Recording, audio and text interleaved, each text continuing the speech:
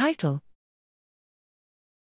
Genome-wide RNA binding analysis of C9orf72 poly-PR dipeptides. Abstract: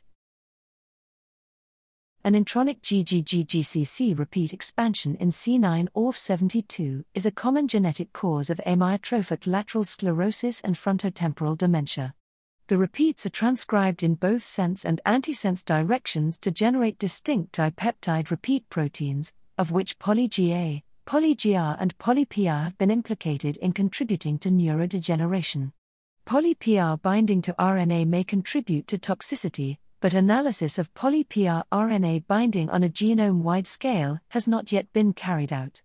We therefore performed cross-linking and immunoprecipitation (CLIP) analysis in human cells to identify the RNA binding sites of poly-PR.